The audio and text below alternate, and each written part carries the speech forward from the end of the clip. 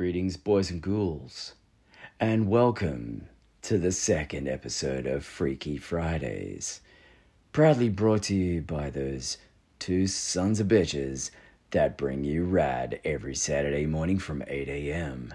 As I speak to you in my best Barry White voice, I'm proud to bring you another episode from our wonderful collection of spine-tingling horror, love, and stuff. This week's episode is a great one. We talk about a recap of our experience at Oz Comic Con, both as punters and as panelists. That's one word, not two. Panelists. And we also talk about this week's horror movie, The Shed. Definitely check it out. There's a bunch of cool stuff that we talk about throughout the episode, a mutual love for each other's creative works, and just a admiration and appreciation for those in the comic book and cosplay community that congregate for conventions like Oz Comic Con.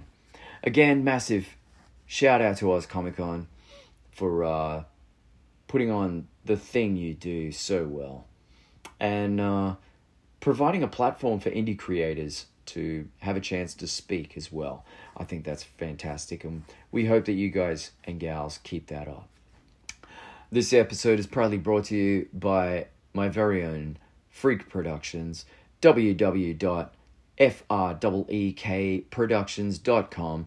Go there and pick up some of my sweet creative literatures, my novels, my Furies trilogy, Freakenstein, as well as my Freakenstein comic book series. There's 3 parts of a 6-part series there for you.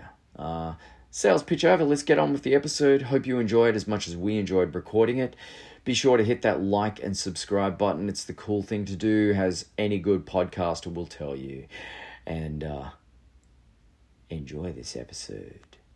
Turn the lights down low and ask yourself, do you dare enter the shed? Freaky Fridays coming at y'all. And likewise, the man himself also. What's going on, man? Nothing too thrilling. I just finished reading the first 2 issues of a really good horror comic. Yeah? Yeah. You might have heard of it. It's what's it called? Freakenstein? Freakenstein? Frankenstein or something? Freakenstein? Freakenstein? Okay, yeah, bring it on, man. What's the lowdown on that one? What do you reckon? Dude, seriously, I loved it. I thought it was fucking great. It's so fucking punk rock and awesome, and I love the whole concept of, like, you know, Freakenstein's put together with, like, members of the band. I thought that was fucking just so fucking cool. Like, yeah, dude, no, it's such a good time. Oh, thanks, dude. That's awesome, man. Now the check's in the mail. Seriously, like, I'm good for it. Now you can be honest. Now that we're recording, that's good, because I'm hurting for money right now. I feel your pain. Oh, cool. I'm glad you dig it, man. And yeah, and you like the monsters in there too, like do you like my version of the zombies? Dude, I thought everything was fucking rad. I thought it was so cool. Like, yeah, it was just fucking great. Yeah, I dug it lots. Oh, thanks, man. I'm especially fond of issue 2 with the Mountain Dew monster. Because I like the thing that just fucking killed me. Like, and yeah, I know I am a sucker for fucking toilet humor, but the balls on the weredeer. Oh yeah, that was just such a Wolfman's Got Nards moment. Like, yeah, it was. You know, I when you mention that, now that I think about it, I go, oh yeah. But I hadn't actually seen Monster Squad prior to that, so for me it was my tour manager always saying, kick it in the dick, you know. So there's really a lot of true story references in there throughout the comics. So when I say it's based on true story, it's legit based on true story. Like, except for the monsters and. I got that vibe from it, man. I was like, I'm reading it and I'm just like, this is. I bet there is some shit in here that these crazy fuckers got up to on tour. Oh yeah. Like that's the thing, man. I'm following it all. Eventually it'll follow the course of the whole. No, that's so rad.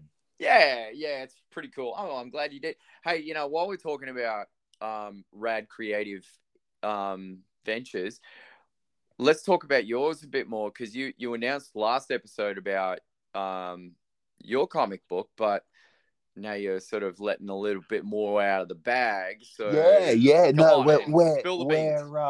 We're working on we're working on nailing down all the character designs and stuff at the moment. And the sketches look sick, dude. Dude, Adam is just so fucking good. Like everything he fucking turns in, like everything he sends to me, I'm just like, I fucking love this. This is just amazing. Can you hear that noise in the background? I can. That is my insane old lady of a cat digging at her water fountain for water. Dude, I thought it was a dog for a minute. No, that's my fucking cat. Like, is it do you have a cat that thinks it's a dog or something? Well, I used to, but he's left us now. So now I've just got now you got two. a cat I've got the young, insane, crazy floofball and the grumpy old lady. So wow. And the grumpy old lady, for some reason, just beats the shit out of her water bowl. But that must do wonders for your sanity. Yeah, it's great fun. Like middle of the night, like dude, that's the thing, man. It's like I this is why I can't be scared of Paranormal Activity, because it's like every time I watch those movies, I'm just like, you know what? None of you fuckers have owned a cat, because you wouldn't have even gotten up in the middle of the night if otherwise. Like you just would have heard a weird noise and gone, oh, whatever. Yeah, I'll deal with that tomorrow. Yeah, but so for anyone wondering what that noise in the background was, that was my cat being insane. Shady, I love you. You're mental. We'll get back to that one in a minute, because I do want to ask you a question on a side note about that. But let's continue about your comic book. Yeah, dude. So Adam's just turning in all these great sketches, and he's just at the moment we're just trying to nail down the look of the characters and what the werewolves are going to be like. And he's doing such cool stuff, because he's like he's like turning in sketches. He's like, I'm gonna make this guy's like head a little bit rounder as a werewolf to like differentiate between the two of them. It's so fucking cool. It's dude, like seriously, legit. Adam's line is just they exceeded my expectations. But I knew, like, based on reading the awesomeness of your work, I knew that the sketches would complement what you. Beautifully. Oh yeah, dude. And I mean, like, he turned in some because the story of the comic, I was not going to say movie, but the script, it spans like from the 70s through to now. So it's like 40 to 50 odd years. Well, when I wrote it, it was only 40 years, because it was like the start of the 2010s. But so I'm probably gonna flesh out maybe a little bit more of the script, since we're in comic form now. So it's like I can do a little bit more stuff, because it's like, well, I don't have to worry about a runtime or budget. Yeah. But how do you find the sorry to interrupt? How do you find the transition from going from that film writing to comic book writing? Has that been a comfortable move for you? It's pretty. I kind of feel like it's pretty similar. Yeah. But the cool thing for me is I tend to overwrite my scripts a lot. Like I tend. You fucking read it, man. It's like you could beat someone to death with that thing. But I tend to go into a lot of detail and shit. Yeah. And the cool thing is, it's like, for a film, like, you're usually like looking at like, a page a minute sort of thing. Like, 1 page of movie script is equal to 1 minute of screen time. Yeah. So, when you got like a 250 page epic, you're just going, fuck, they're gonna cut the shit out of this.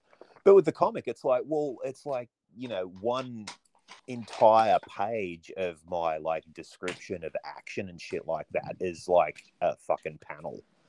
That's so cool.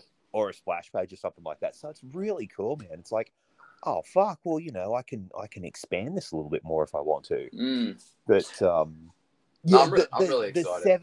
The 70s sketch for Murph, which is one of the werewolves. I just looked at it, and Adam's like, oh yeah, I kind of based that off Pete Steele. I'm like, yeah, dude, I'm loving it. That's Lots. so cool. Like, you know. Man, yes. Typo negative reference in my comic book. Oh, no, please, twist my arm. No, don't. No, stop. Oh, the humanity. Yeah, right? But, Dude. No, man, it's coming along really well. So, yeah, we've knocked out, like, we've got a couple of cover ideas and that we're sort of working towards and shit, and little bit of promo art and stuff. So yeah, I think once Adam's comfortable that he's sort of nailed down the main look of the characters and everything, and sort of gets a bit more hooked into, like, what did he basically said, like, I just want to, like, nail down the look and then just draw them until I can do it in my sleep. Oh, so wow. I'm like, fucking dude, yeah, cool. Fuck yeah, that's cool. But, it's really good though, man. Like, I love working with him, because it's like, you can basically say shit like, okay, so in the 80s, I kind of want him to look like, Johnny Depp or Richard Grieco from 21 Jump Street. Yeah, cool, done. Nice. That's cool. Yeah. And like, what about, are you going to go apeshit with the gore side of things? Like, do you reckon you're going to... Oh, dude, yeah, I like, my plan is, like, I want this, because it's like, I know in a film I would be limited as to what I can do in terms of, like, language, gore, nudity, and all that. So I'm just like, you know what?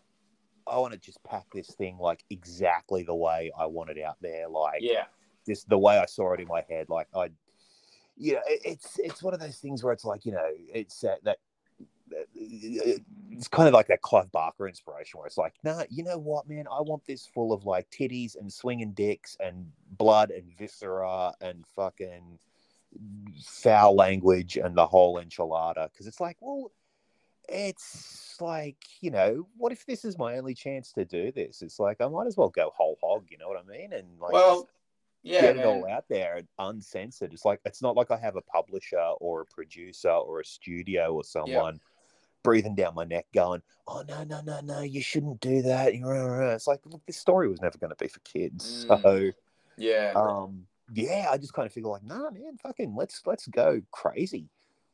Just go for it, man. I dig it, man. And you're staying with the same title for the... Oh, absolutely. Comic? Yeah, absolutely. That's lovely. It's everyone loves that title, and, like, full disclosure, totally stole it from Machine Head Lyrics. That's awesome. That's my thing. Like, honestly, dude, that is my thing. Like, if anyone wants to know the big secret of, like, how Jake comes up with titles for his work, I just go through song lyrics and song titles and find something that I think resonates and just go, yep, that's the one. Wow. And you got it from Machine Head Lyrics. Yeah. I think it was the lyrics to Silver off Burning Red. Dude, I fucking love Silver. Yeah, isn't it? Dude, it's such a fucking great track. You know, one of my best friends wrote the riff for that song. No shit. Shit, yeah. A riff. Yeah, dude, he was fucking great. He's my boy, man. Yeah, dude. Yeah, man, he's all the love in the world for him. Yeah, well, he's in he got a cameo in the Freakenstein comic, and I saw that, and I was literally thinking that name. I'm like, is that the dude from Machine? It's gotta be. Be. Yeah. And now he's in Lions at the Gate, and yeah, dude, like, when we were on tour together, man, we were animals, man. We just, like, tequila and us were a bad combination. It was, yeah. I remember being on the back of the El Nino bus one night, and fucking him and me just messy idiots singing Gay Bar over and over and over, and just kept playing on repeat. And it just kind of became our song on tour. We just play every opportunity, we play it, man. So dude, that is so weird, because I literally had Danger High Voltage stuck in my head. Oh my god! For some fucking unknown reason, dude. How underrated is Electric Six? They're fucking great, man. I remember the first time I saw the video for Gay Bar, and I pissed myself, because I came home it's the best. Drunk as fuck one night, like, absolutely just shit canned. Yeah. And I threw Rage on, and I was just sitting there, like, sobering up, like, Yeah. you know, dreading the next morning, trying to drink as much water as I can. Yeah. And this film clip comes on for Gay Bar with all the fucking Abraham Lincolns. And I'm just like, what the fuck am I watching? And why is this so goddamn funny and catchy? It's like all of that. It ticks all the boxes, and it's just the most provocative clip in the most subtle way. Like, Yeah. the suggestiveness of every visual component is just so over the top, and you just can't help but laugh at it. And it's, Yeah, dude, it's brilliant. It's absolutely like brilliant. the gerbil. Is it the gerbil that's going through the tunnel? Like, what the fuck, man? Oh, dude, it's That was so good. That was my favorite. I just was like, dude, this is fucking. This is gonna be clip of the year, please. Yeah, Top it's 3. genius. Yeah. But dude, oh man, kudos to you with the comic. And yes, I had a question for you. Yeah. So you mentioned about the cat late night sort of thing. Yeah. I don't know, we're veering off topic, but that's all right. But what about, like, you know, has a wee little Jakester growing up, did you find yourself, like, did you watch a horror movie or a horror TV show and you just found yourself getting up in the middle of the night and by this hearing weird sounds and just being terrified of going down the corridor? Oh, dude, fuck yeah, man. Yeah, fucking two things, man. Like, I think we talked about this on Happy Days, like when we first talked about fucking Nightmare on Elm Street and fucking Fright Night. Scared the bejesus out of me. Like, fuck yeah. That fucking Nightmare on Elm Street. I remember, it was quick recap. Yeah, my family and I were on holidays and we were traveling. We were, like, visiting relatives, and, you know, all us kids were in the room. It was late at night. The adults were up drinking and smoking and playing cards as they did in the 80s, and just letting the kids run amok, because that's what parenting in the 80s was. And we were all sitting around watching fucking something, and an ad for Nightmare on Elm Street came on. And I remember vividly the scene of Freddy walking down the street with his arms stretched out, scratching the fence. Yeah. Dude, scared the fuck out of me. The absolute fuck out of me. And I was just terrified to move after that. I was like, all right, time for bed. It's like, fuck off. After seeing that, are you kidding? Yeah. And I remember it was probably a few years later seeing a trailer for Fright Night on Entertainment Tonight. Yeah. And it was just a little bit, it was just that little bit at the end of Fright Night where, like, you know, they'd cut the trailer up so it's all different fucking bits from the movie, as they do. And it was that little bit from the end where, like, Charlie's looking out, like, they'd cut it so it's like Charlie's looking out the window with binoculars, and then he sort of whips past and he sees the two eyes from right at the end where it's Evil Ed in the house. Yeah. And dude, that scared the fuck out of me. I was like, oh my fuck, what if my neighbor's a vampire? Dude, for me it was I mean, nowadays it'd be like fucking cool. Yeah. Immortality and murdering people and not seeing daylight, I can do that. Bite away. Fuck yeah. For me it was being exposed to Kolchak the Night Stalker and being obsessed with it. But it was that episode of the Spanish Moss Murders with Richard Keel playing the fucking boogeyman. Yeah. Just that imagery of him just peering through the windows just had me as a kid just going, fuck, I'm not going down that corridor no matter how bad I need to pee. So yeah, dude, that was me. You know what's really fun and great about horror is that I still get freaked out by it sometimes. Same. Like, if it's done well, yes. Yeah, man. Like, a few years ago, we were moving house, and I was at home alone all day, packing boxes and shit. And, you know, I kept a few movies out, and I decided, like, I'm just going to watch a bunch of fucking demon possession movies. Like, I'm going to watch fucking Amityville, you know, The Conjuring, Sinister, like, all this other shit. And, dude, bad fucking choice, because, like, every single one of those movies, you know what happens? They move into a new house, and the house is all fucked up with ghosts or demons or some shit like that. And I'm sitting there, man, and I'm packing boxes, and I'm watching it, and this dawns on me, and I'm just like, this was not the smartest choice you've ever made in your life, Jake. Like, And I just like fucking freaked myself out of it. I was just like, oh shit, I don't know, fuck man, I don't know. Like, do I really want to move? You really blew that one, buddy.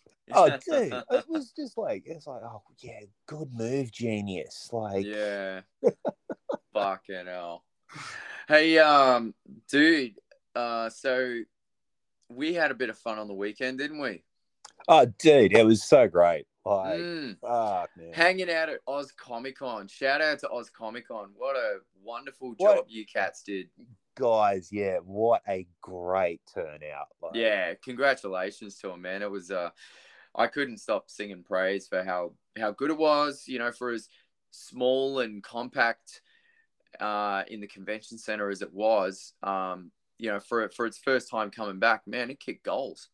Oh, dude, man, you could have chiseled the smile off me and my girlfriend's faces by the end of the day. Like, yeah. I was just smiling all day because it was such a great turnout. Everyone there was so friendly and just welcoming and just fucking good vibes, man. It really was. You know, the thing is, it's like so many times you just get used to like the ugly side of fandom, like on the internet. Like you just, you know, you see so much like just shitty behavior, like, you know, people fucking all the vitriol and you know, fucking Superman's son's gay and Batman's a black guy and and you just get so used to seeing like the ugly side of it, and it was so nice and just so fucking great to go there and just see everyone just having a good time, just everyone expressing their love for all this shit that we are so into. And yeah, man, it was just like, it was so great. And I've never been to a con before. Like, I've never been to one before. Are you serious? Yeah, man, I've always wanted to, and I've always talked myself out of it because it's like, oh no, if I go to the con, I want to have a shitload of money to spend and rah. And so, you know, big love to Kim for organizing this and, you know, making me go to one even though I was pretty much stony broke. And I didn't spend a goddamn cent except for like food and drinks, and had a blast. That's fucking sick, man. You know, it's crazy because like I'm so excited for you because like I've been to quite a few cons over the years, but that was my first Oz Comic Con, so I was completely impressed with the layout and how they ran it, and everything was so efficient. But man, just like shout out to Kim for making possible our Saturday. Like that was huge. Like, for anyone not in the know, Jake and me were part of a panel for being writers on the Obscure Files, a little TV show type thing coming soon to eyeballs near you, as I believe I said a few thousand times. Like, but also the Bike Club movie that Kim made as well. So yeah, it was really cool. Like it was both yours and my first time at an Oz Comic Con, but also being part of a panel. How was that for you, man? It was. I mean, my big takeaway from Comic Con was dress more comfortably. Yeah. I was like, oh, I'm on a panel. I should, like, you know, dress a little bit formal. It's like, fuck, man, I should have just showed up in a fucking band t-shirt and a pair of jeans. Because I was like, oh, you know, I should probably, like, you know, dress a bit proper and stuff, or as proper as I get, which is pretty much what I was wearing. It's like, that's about as proper as I get.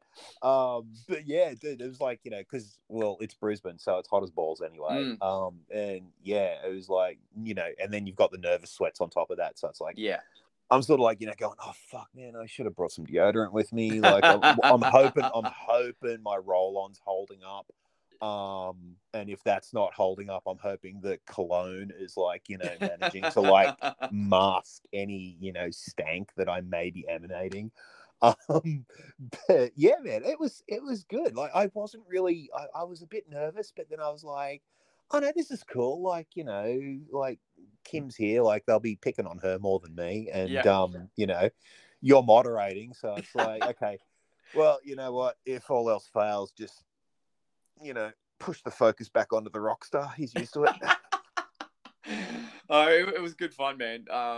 Like, yeah, I couldn't believe Kim was like trying to get me to moderate this thing, and I've done a little bit MCing before, but it was just like, oh, okay, this is a little bit out of the ordinary for me, considering I haven't done it for so long. And yeah, it was a fun experience, and yeah, I mean, had a bit of fun with Kim, and of course, couldn't help but have fun with you, mate.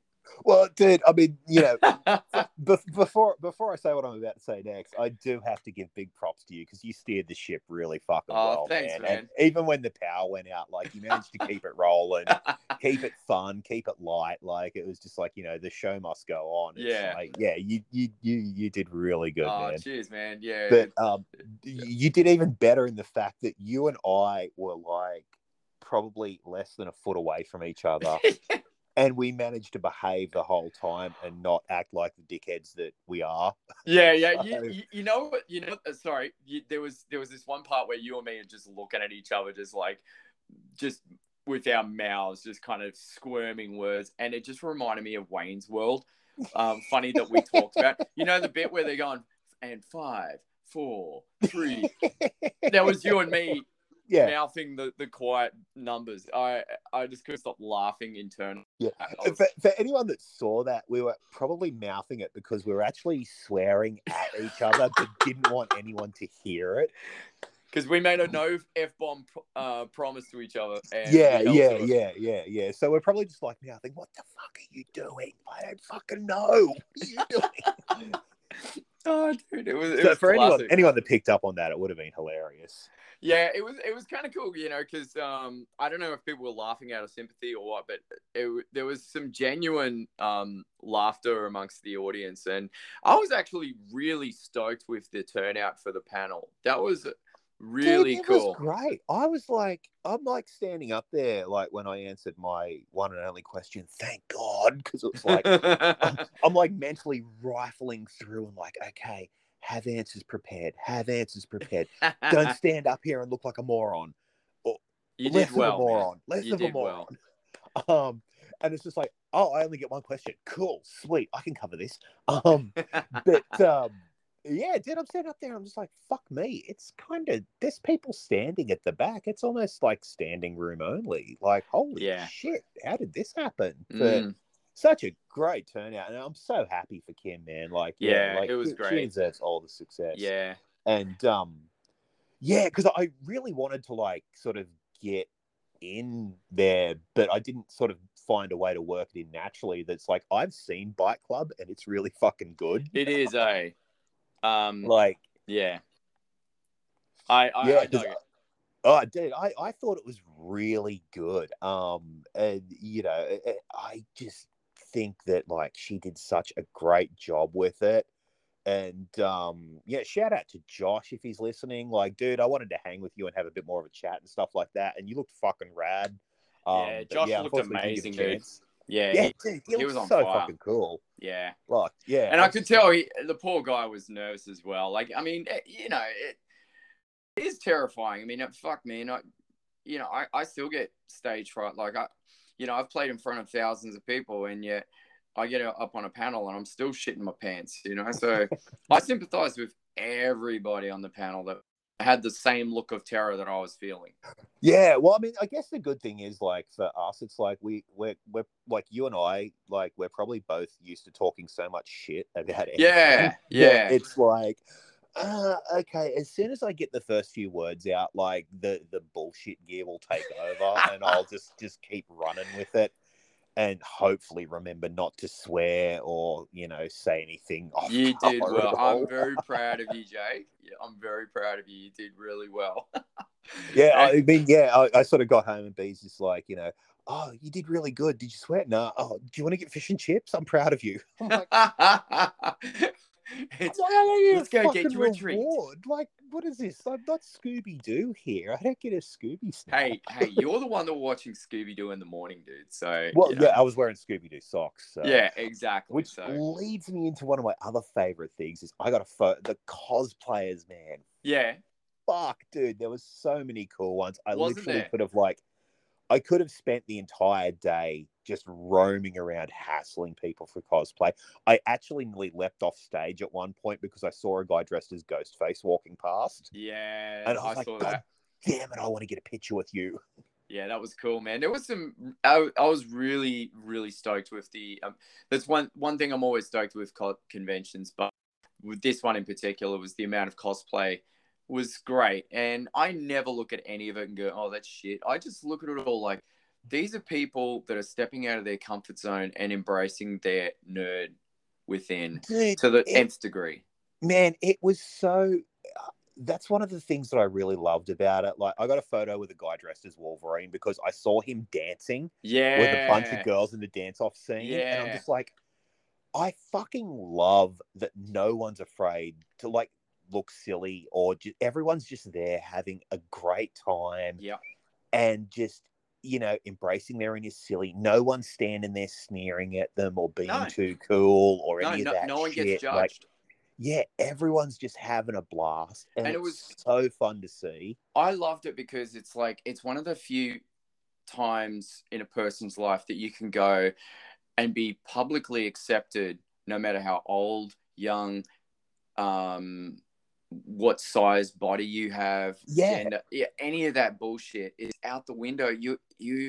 We are all nerds in the same hub, in the same bubble, sharing one love. And I think it's the greatest, most euphoric feeling. I saw same-sex couples walking around holding hands, it was no one awesome. saying shit. Like, No. It was fucking great, man. Bearded dudes in drag, like in Sailor Moon outfits and you shit. You saw the Pokemon guy? Yeah, dude, it was he awesome. He was on the train with us. It was so great. I was like, holy fuck, that's awesome. But man, good on them all, man. Like, yeah, dude, absolutely. I know for a lot of these people, it's that thing they look forward to most, and especially after the last couple of years. Yeah, they've really looked forward to this moment. Like it's kind of like their Super Bowl moment, dude. So, shout out to all the cosplayers out there, man. Fucking you guys and gals did an awesome job. You literally made my fucking day. Like, you guys were awesome. Did you see the really cool was it Resident Evil? I want to say, I could be completely wrong, and please forgive me if I am. There was a trio of goth kind of ladies. With the chick on the stilts? Yes, the chick on the stilts. Yeah, dude, I got a photo of her. She was amazing. Dude, that, like, I don't know. Part of me wants to say Resident Evil, but I'm probably completely wrong. It's probably some anime. I think it was the latest Resident Evil. Dude, it was brilliant. Yeah. Like, brilliant attention to detail. Oh, she was fantastic. And I saw her walking around later on at normal size. And then I turned a corner and she was back up tall again. So I'm just like, have you got like fucking pneumatic stilts in that thing or what? Like, how the hell are you doing this? That's incredible. Yeah, it was good. And I loved all the stalls. The stalls were great. King's Comics, man, those guys are weapons, dude. Like, they came all the way up from Sydney and court, and it was did you look at the King's Comics stand before the old school comics? Like, I had a quick look through, and I was just like, holy shit, I was saying, take me away from here now. There was a Hulk, I think it was a early 80s Hulk, Incredible Hulk with Wendigo on the front, and I was like, oh, Jake, if you were only here right now. Yeah. The funny thing was, I was sort of going through and going, oh, wow, is that what that's worth? Yeah. Oh, I've got that at home. Cool. And put that one in the bank. Yep. It's just like, okay, at least I know if I get really poor. Yeah.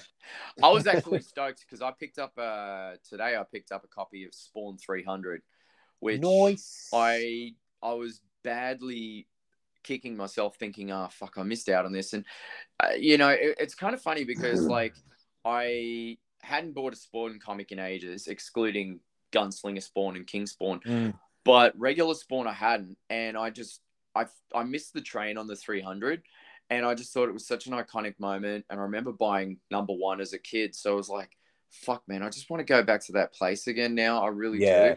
And thank you, King's Comics, you delivered the goods, and I got myself a copy at a good price, and yeah, I'm a happy fan. Nice. Yeah, unlike you know what I did see?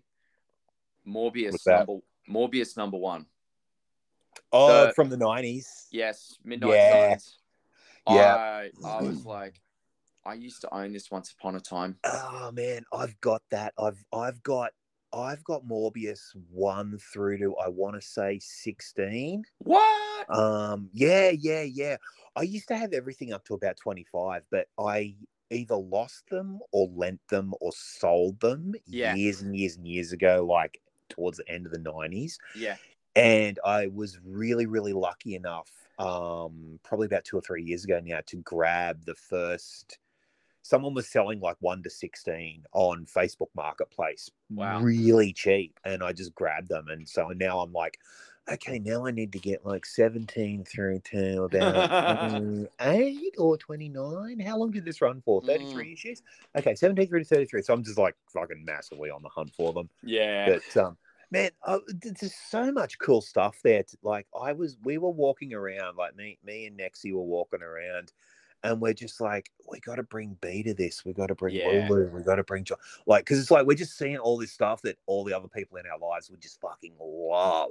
Yeah. Like, you know, that t-shirt stall with like all the band t-shirts, right? T-shirts and Yeah, stuff. that was cool.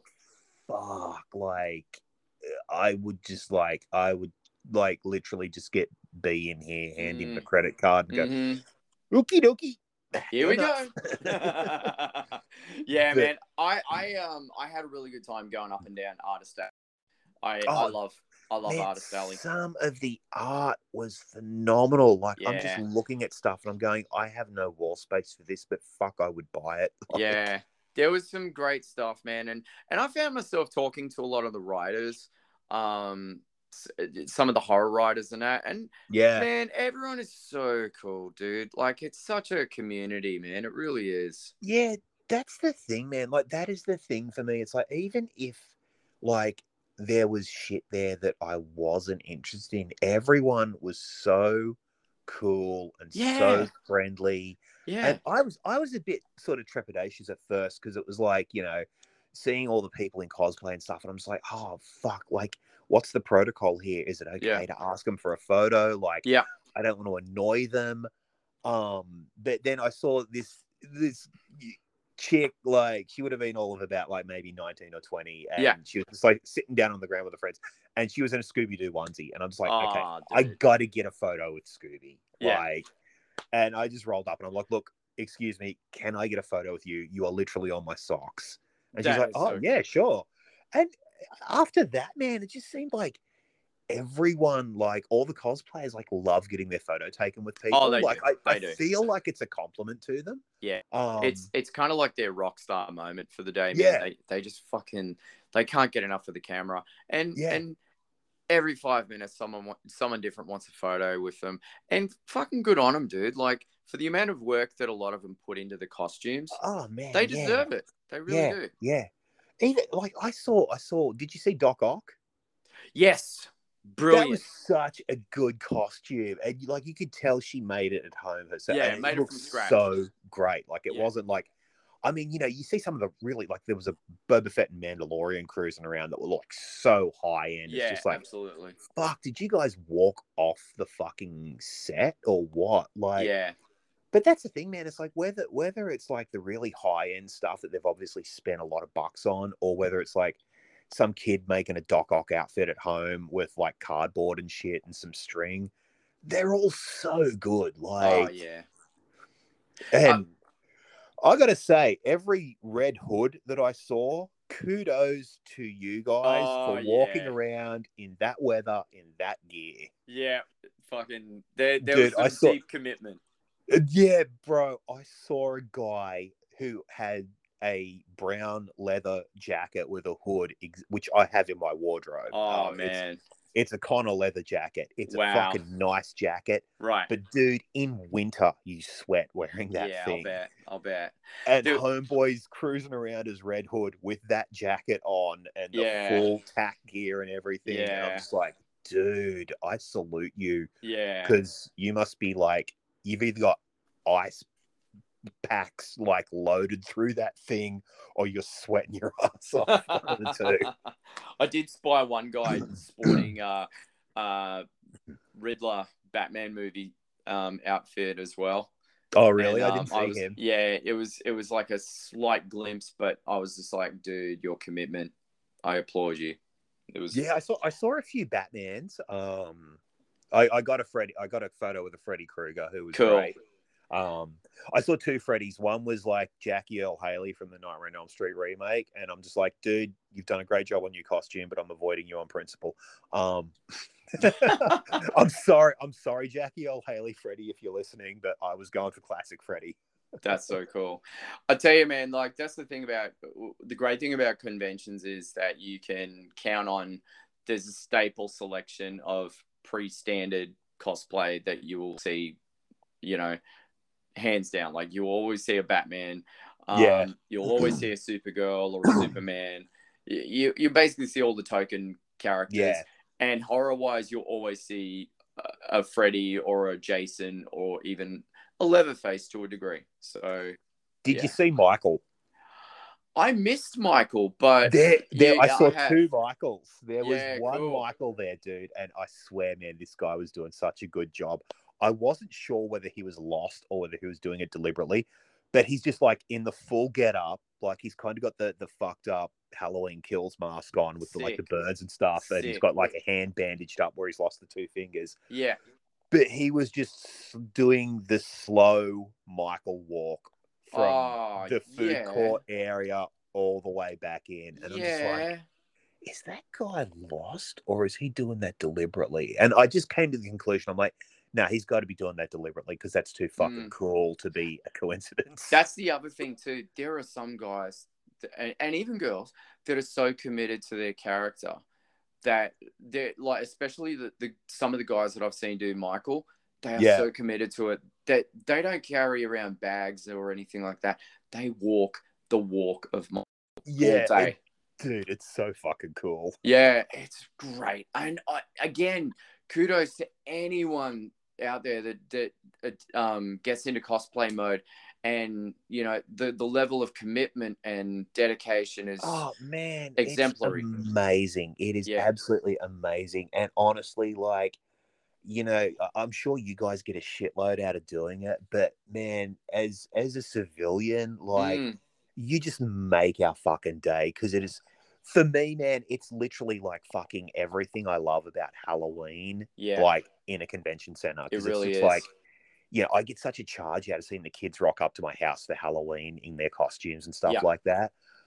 And this is just like, this is like Halloween, but I don't actually have to get off the couch and do any work. I can just sit here and enjoy it. Well, the great news is that Oz Comic Con, I found out, is back in September. Oh, nice. At Brisbane Convention Centre. So nice. Yeah, it's great. I mean, this was the return. I wonder if they want to invite two relatively roguishly charming podcasters along to do a panel on how awesome it is to do a podcast. After the weekend that's been, I would not be surprised if that was possible. So, I hope I will. But will Jake and Jesse be going to Comic-Con? Tune in next week. Stay tuned. Same rad time, same rad channel. Stole the word right out of my mouth. Yeah. Oh, but I mean, we got Supernova on the Gold Coast in 2 weeks. That I'll be at for Freak Productions. Nice. I'll have a table, so I'll be the noisy nerdy guy. It'll be great. But it's exciting, man, because conventions are coming back and slowly things are coming back, and it's a good time to be alive again. So well, like I said, man, we were just like walking around and I'm just like, fucking whenever the next one of these is on, or whether it's Supernova or whatever, like next one rolls through Brisbane, I'm texting everyone, like I'm texting Lulu, I'm texting B, I'm just like, you're fucking coming. There's so much shit here you would love. Like, there's so much fucking anime stuff you'd love. There's so much horror stuff and band stuff you would love. Like, you're fucking coming next time. I don't care if I'll pay for everyone. I don't care. Yeah, but the thing is like, it's worth every penny you spend going Oh, to the dude, event. yeah, And like you absolutely. said, you spent bare minimum on food and drinks, and you can actually do that. You can go there and Yeah, you can actually pick up a ton of free shit yeah, by going around to all the stalls in Artist Alley. You can collect yourself a sizable portion of free shit. yeah. And it's yeah. Look, you don't have to go Or spend you can a wait stupid amount until of money. you're on a panel and your buddy shows up with a bag full of stuff for you from his production company and hands it Exactly, to you. exactly. Yeah, I mean that may not work for everyone, but it worked for me. Yeah. Oh no, it was cool. It was very, very cool. But yeah, man, Oz Comic Con. I'm so glad we did it. I have zero regrets other than No, man, none. And yeah, yeah, it would have been great to go there, like cashed up and walk out with a bag full of shit, but I didn't, and I still had like the greatest fucking day. Like yeah. it was just such a good time. And our panel was so much fun. I mean, I'm so happy for Kim. She fucking owned it like a boss. And Yeah. dude, the news about the grant was fucking Oh, dude, awesome. yeah, that's fantastic. I'm so happy for her Yeah, over it. dude, Like, yeah, it's great. And it was wonderful finally meeting the cast as well, man. Like such a good bunch of yeah, people. dude, the cast are just great. I really like it's, and I was because I was talking to Sam who's playing Yeah, yeah, Moss. yeah. Yeah, and Lovely yeah, guy, man. yeah, such a nice guy. Like everyone was nice. Like I didn't get a chance to chat to everyone. Yeah. But I mean, I wish I had. Mm. But like, yeah, it's just like as a writer, it's so cool being able to like, because it's like, now you're sort of thinking about like, oh, okay, like, this is who I I'm was writing about to for, ask you about and that. Yeah. Yeah. yeah, That's like what I it's got. really cool. It was exciting to make that connection in person with these people because now you kind of go, well, we know these are the actors, Yeah, but you kind of get a feel for, I don't know, just the mannerisms of them. And yeah, I yeah. feel like it'll help us as writers when we get back into the script. Absolutely. I mean, I Mm. always like to write. Like, one of the things that I find really easy to do is once I know someone, is to like write with their mannerisms and speech patterns in mind. Mm. Because it's there's nothing worse than like you're trying to force like dialogue that doesn't sound natural to the way people speak. Yeah. And yeah, like it was just really really cool to be able to meet everyone, have a chat with them, and get a sense of who they are and be like, okay, cool. I can, sort of tailor some of my shit to, who you are. Yeah. And again, shout out to Oz Comic Con for like the fact that they created this opportunity for indie creators to have a chance to be heard on such a platform. I thought that was one of the most genius fucking things ever. Yeah, dude. Yeah, it's so good. Like So good. seriously, I was like, I know shit's tough with getting guests with the, obviously with the international restrictions and all the rest of it, but dude, like the fact that they've identified and realized, hey, you know what? We've got amazing talent right here in our backyard. Let's get them out there talking. And man, it was great. I got to sit in a couple of seminars and just listen to some indie creators just spill the beans on their passion. And yeah, it was inspiring. Really was. Yeah, man. Yeah. So yeah, good weekend had. Yeah. Oh, dude. Yeah. Such a great. Yeah. It's this whole week's been awesome. Yeah, man. Yeah, it's good. It feels good. Speaking of box of goodies, you referred to, that lovely little package you got on the weekend from a certain fellow writer, but I'd like to talk about the box of goodies I got from a certain other writer as well. Who I That's do the gift that keeps on giving. It is, isn't it? But I watched a certain DVD from said box after much hassling of, have you watched it yet? Have you watched it yet? Have you watched it yet? Well, Jay, guess what? I fucking watched The Shed and I fucking loved it. Dude, wasn't it great? Yes. It's like Hellfest. It is such a like it's from the unknown same year too. Yeah. It's like such an unknown little gem, and I can't even remember how I got onto that movie. I think I'd never heard of it. I saw a trailer for it on something. I can't remember what, because it was obviously a piece of shit. that I Yeah. saw the trailer on. And I was just like, hey, that looks really cool. I'm going to give that a watch. And I looked everywhere for it. Couldn't fucking find it. It wasn't on any streaming platforms. And, well, yeah, I saw it on DVD at JB one day, and it was like $8.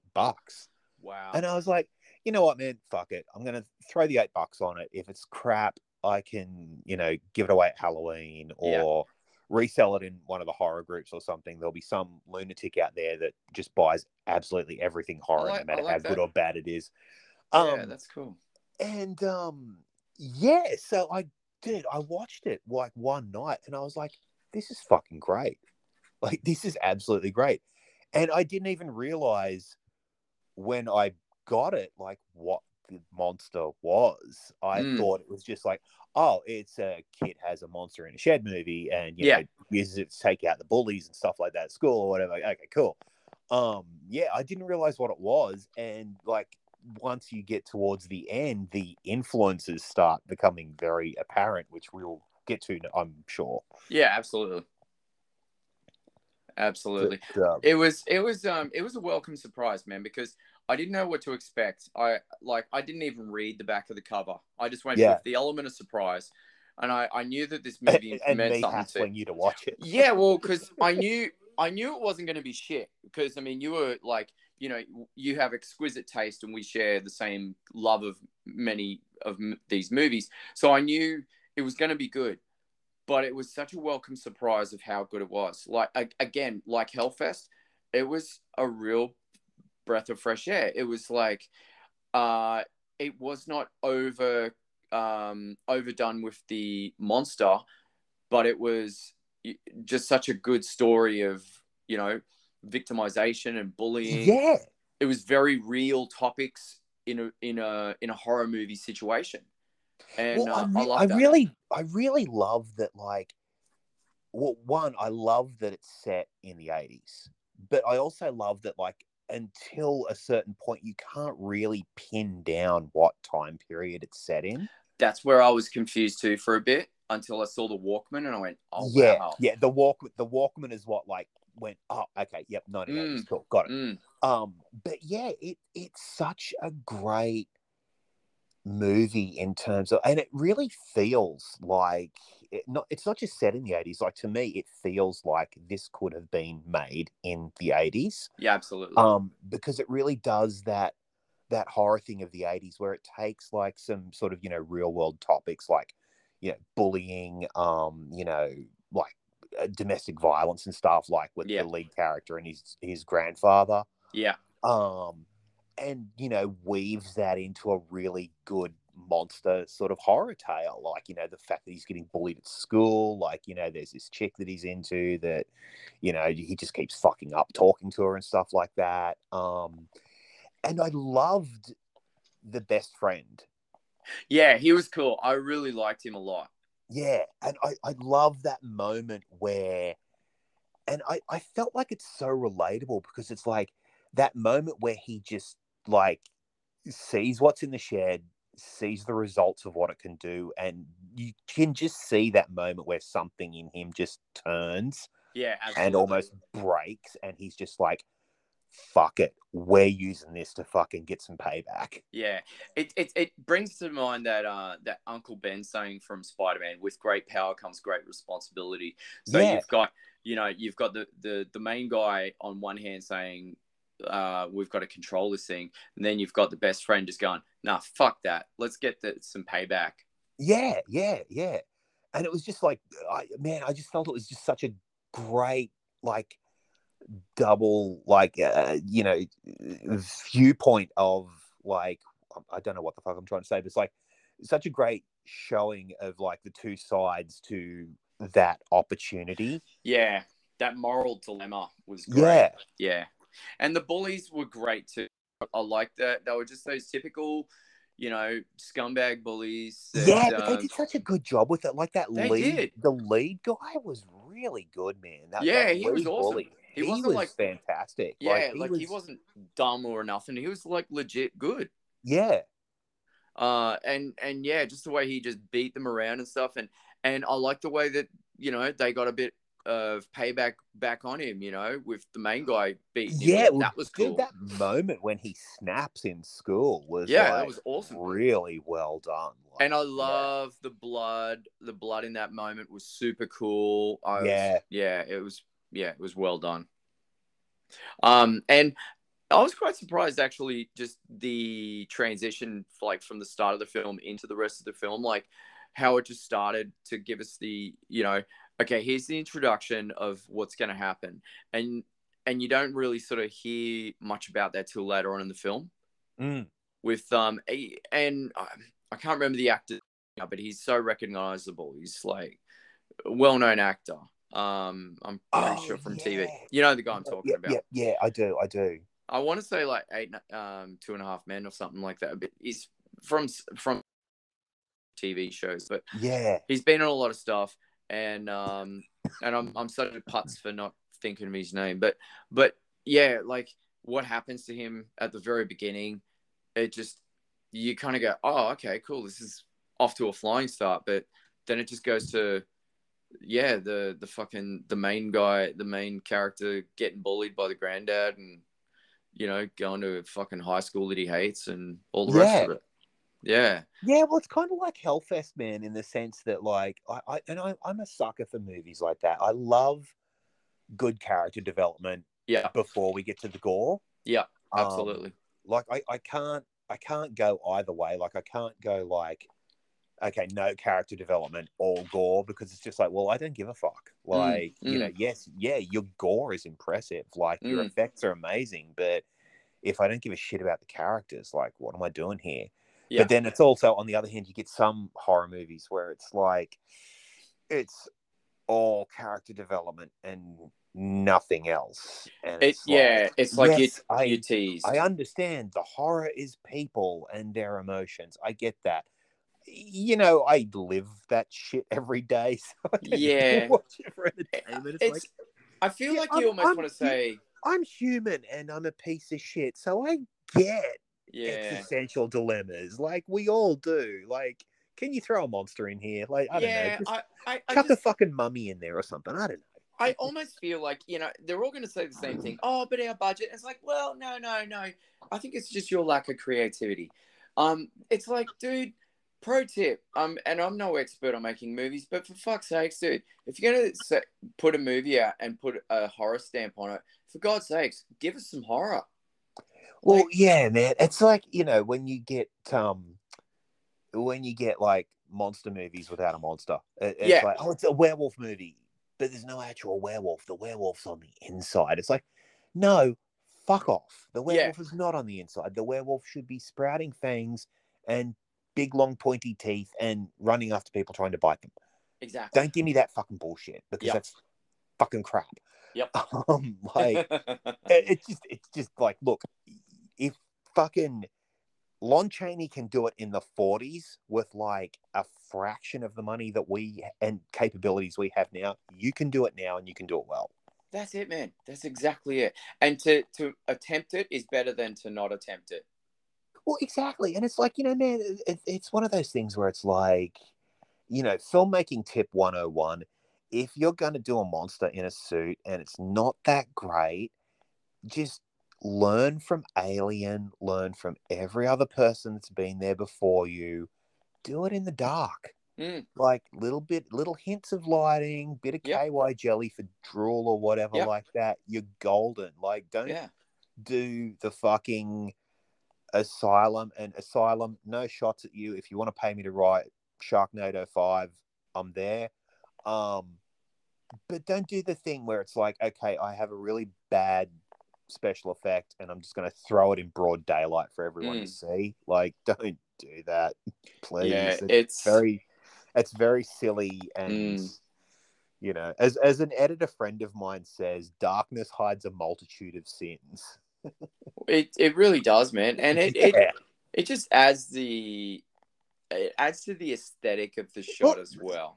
And it gives it atmosphere, man. Like, it really does. Like, I mean, Alien taught us that. The Thing taught us that. Exactly, dude. Like, Jaws. Yeah, dude. Like, all Jaws, that. Jaws is the biggest lesson ever.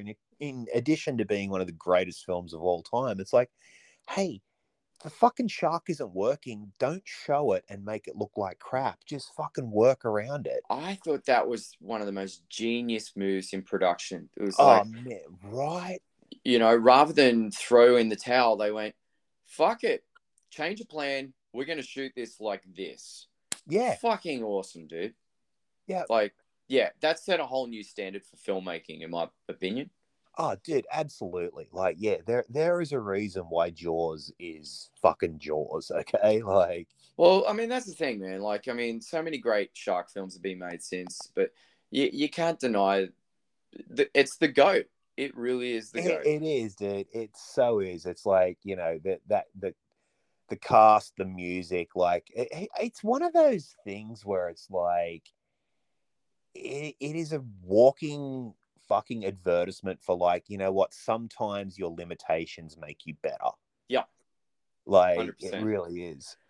But yeah, I mean, that's the thing with The Shed. It's like, dude, there's so much great character development, but so much cool stuff with the monster. And it's in an isolated location. Like, they didn't really do too much in the way of location shots. I think there was maybe 4 primary locations, if that. Yeah, like, that's the thing, man. And that's another great, like, obviously this flick did not have a massive budget. No. But it's like, you know, a few overhead shots, like, you know, him riding to school and stuff like that. That was a couple cool. of street shots, couple of shots of the school, you know, the suburban sort of surrounding area where he's living, which, you know, you kind of got the impression was like way on the outskirts of town anyway. Yeah. And it's golden. It's just like, no, okay, our scene is set. We know exactly where we are, where everything is. Like, let's go for it. And yeah, I mean, you know, we could start. I think, you know, look, spoiler warning: if you haven't seen this movie, it's really fucking good. Go watch it. Because we're about to tell everyone what the monster is and get into some really fucking cool shit towards the end of the movie. And it's not a were-deer. No, it's not a were-deer. There were no kick. Though I reckon a kick to the nuts would have made. I think a kick to the nuts makes every movie. Do you like the fact? Like, can I ask you real quick? Do you like the fact that I came up with a creature like a were-deer? I think it was fucking great, man. I really do. I think it was great. I think it was just like, you know what I loved about Frankenstein is, like, you know, going back to that. We'll get back to The Shed in a minute. Yeah. We're gonna make you wait to find out what the monster is. One of the things I fucking loved about Frankenstein is how nuts it was. Yeah, like, I've been told that it's very like, crazy. It's really just like the most unexpected, fun, insane shit. Like, you're reading it, it's just like, were-deer, okay, fuck it, I'm rolling with it because that just fits with everything else, and that's fucking brilliant. Well, because when we were in, I think it was in Colorado, I just couldn't help but notice, like, you know, when you drive interstate here in Australia, it's watch out for the kangaroos and the wombats, but in America, it's watch out for the fucking deers. Yeah. You know, and there's a lot of them, and when you see them, it's amazing. I was in awe of some of the deers that I saw. And when it came to writing to this, I just went, a fucking were-deer. Yeah, like, of course. Yeah, that makes sense. So, I just had this crazy idea, a were-deer. But it was sort of a homage to Man Bear Pig from South Park as well. Well, it also reminded me of, did you ever watch Masters of Horror? Not as much as I need to, but I've seen bits of it, and what I have seen, I love. Did you ever see John Landis's Deer Woman episode? No, I need to see that. Oh, dude, there's this great... I won't spoil it for you, but, like, if you ever watch it, like... I'll thank you later, I should just give you my box set. I should just, let you borrow my box set and watch it. But it's on my streaming, so, yeah. There is a fucking... Like, Deer Woman is such a fun, great episode. Awesome. And there's just a moment in there where, like, this detective's imagining, like, you know, all these possible scenarios. And, yeah, there is a were-deer moment in there that's just fucking great. You will piss yourself. Oh, excellent. I'm pumped already. Yeah. And no, it's cool, man, because, like, even the Mountain Dew monster that's based on the real story, like, when we pulled into this little truck stop it was some buttfuck town on the way to Denver, Colorado. And one thing I noticed was it was a small town. Everyone knew everyone. Everyone was hillbilly. And I walked in, and the soft drink selection in America is just ridiculous. But there was one fridge that was devoted strictly to Mountain Dew, and it was empty. That's terrifying. Yes, and every second person that walked in had the front teeth. I swear to God, front teeth missing. They were all picture typical, like just. What do you mean you ain't got no Mountain Dew? You know, like that kind of fucking mentality. I remember weirdly seeing a fucking doco or something about that, where it's like Mountain Dew is like worse than Coke and stuff like that, and it's just like murdering the teeth of everyone in like these sort of rural American towns because they're all like full on hooked on it. Their sugar content in America is way higher than Australia. I'm pretty sure it's changed since I was there, but fuck me, dude. It's insane how much sugar's in it. And yeah, from that, like, again, you're inspired. I was like, these guys are all hooked on Mountain Dew. Of course, a Mountain Dew blob monster. Of course, that makes sense. That's just great. Yeah. Anywho, side note, done. No, I loved it. Yeah, thanks, man. But yeah, the shed, dude. Do you want to do the honors? Yeah. Do we want to do, to paraphrase George Clooney from another great movie, what we're dealing with here is fucking vampires. Damn fucking straight, dude. I dug it. Like that first vampire at the start was cool. Yeah. Like that's the thing. Like watching it, like that first moment, I'm just like, oh, fuck me, is this a vampire movie? Yeah. I'm like, is it a vampire movie? Holy shit. Yeah. And then as it goes along, it's just like, it's fucking yes, it's a vampire movie. Cool. But it was what was cleverly done about it was the fact that it was a vampire movie, not in the traditional sense. Yeah, well, that's exactly it. It was very much a it wasn't your traditional sort of vampires we've come to know them. It was very Nosferatu-ish. Yes, I would say even Salem's Lot-ish. Yeah, very much. Like you dude, that for me, it's like by the time we get to the end, it's like the Salem's Lot and Lost Boys / Fright Night influences are very, very obvious. Like, especially with the gearing up before the big siege. At the house was very Lost such Boys. A nod to Lost Boys. Yeah, dude, and these are not bad things at all. No. Like if you're going to pay homage to Lost Boys, you've already won my heart. Yeah. I was very happy with it. And that cover of House of the Rising Sun, that was dude, how good was that? Nice, man. Yeah, I was stoked with that. I was like, wow, I didn't see this one coming. No, me either. I was like, whoa, that's a fucking. I'm just like, because I first started playing it, I'm just like, I know that track. Yeah, how do I know that track? Oh, yeah, and I like the slight tweak of the lyrics as well. So. I've got a feeling like that was their way of sort of getting away from, making a deliberate cover. Yeah. So, yeah. It's one of those and it's weirdly royalty things. Yeah. And it's weirdly not the first time I've heard that song used in vampire stuff. It seems to be very popular in vampire flicks and TV shows. Because I've heard it used in Kindred and a couple of other things. It's like, but why not, man? It's a great song. It is a great song. It's so haunting. Yeah, there's that's the beauty. Again, we've talked about this a few times, man. The power of music in film, they go hand in hand, and horror, rock and roll, man. It's just dude, yeah.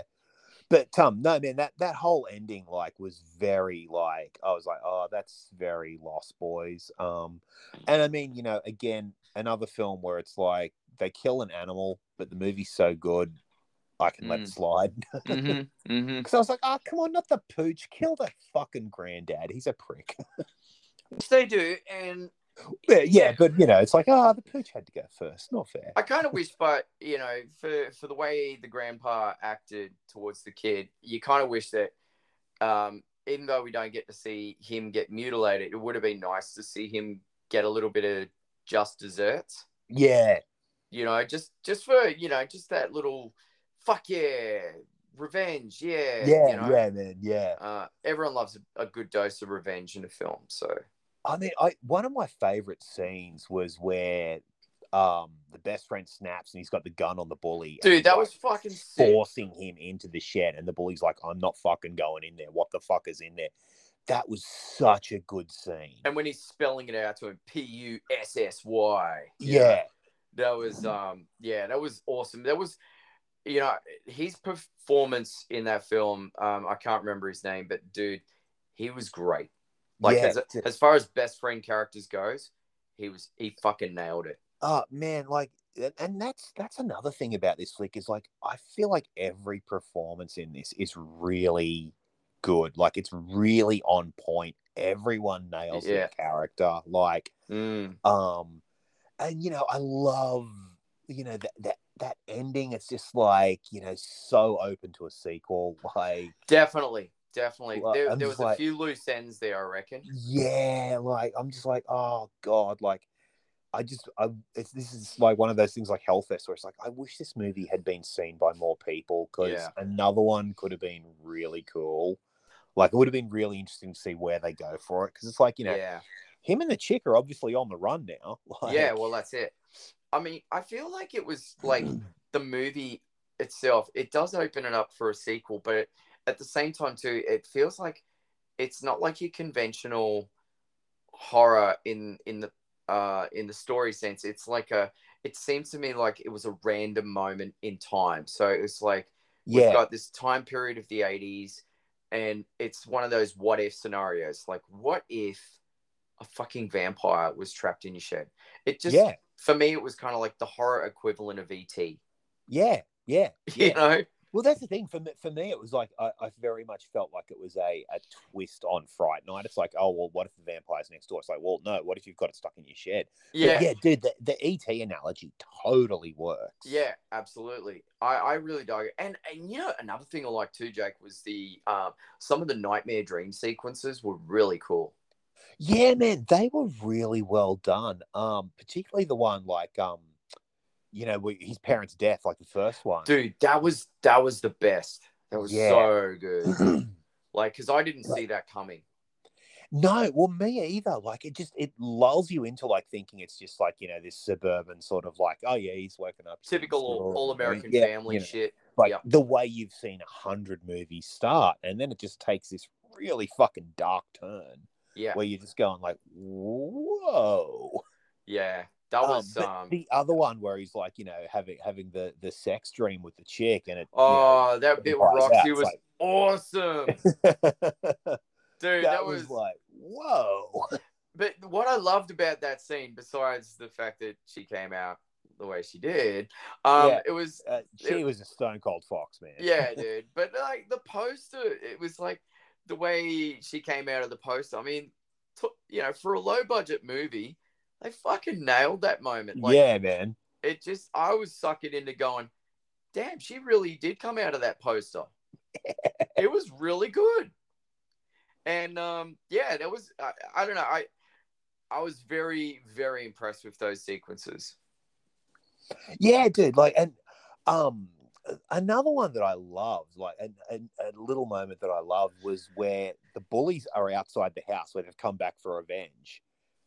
And just getting picked off. Like, I was like, you know, when they dude like it's dragged up onto the roof, it's just like, dude, fuck, and the blood comes cascading down, like raining blood. It was so good. I was like, yes, this is good. This we've built up to.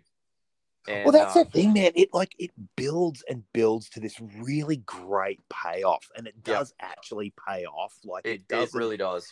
It doesn't leave you hanging. Even the cop, so well done. Yeah, the cop getting the cop getting killed in there was great. Like the way that was done, the arm just getting ripped clean off, and while she's getting, you know, chowed down on, it was It was that was masterful. Yeah, dude. That's the thing, man. Like it was just everything in there was so well built towards, and then really well executed. And you know, like a lot of stuff, like even with the cop, like I honestly thought like the cop's gonna be on his side. I thought so too for a minute. Like the way it's sort of built up, it's like, you know, she's almost like, it's like, okay, yeah, he's a bit of a troublemaker and all this sort of stuff, but she's almost got a bit of sympathy for him. Yeah. And, you know, you kind of get that, you know, very big sort of like, yeah, she knows what's going on with the grandfather. Like she knows the grandfather's a bit of a piece of shit. But yeah, it's like, no, just she's lunch. Yeah, that's it, man. It was quite the moment, man. But like, yeah, the movie overall just had a really nice ebb and flow to it. The soundtrack was cool. I liked it. I found the music was, you know, because this is where I got confused because I thought, I think it's in the 80s, could be in the early 90s. And that's when I heard the music, I kind of went, this could be early 90s. Yeah. Maybe? So I don't know. I was a little bit, yeah, it's not a big detail for me, but I was a little bit confused with the timeline to a degree, but I loved all the nods to old technology with the cassettes and, you know, all the Walkmans and stuff. It was great. Yeah, well, it's kind of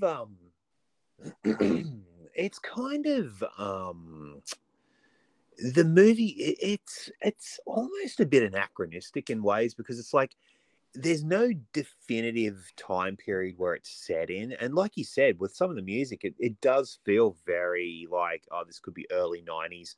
Maybe he's just Povo and still has a Walkman. Like, I mean, I still had a Walkman in the early 90s.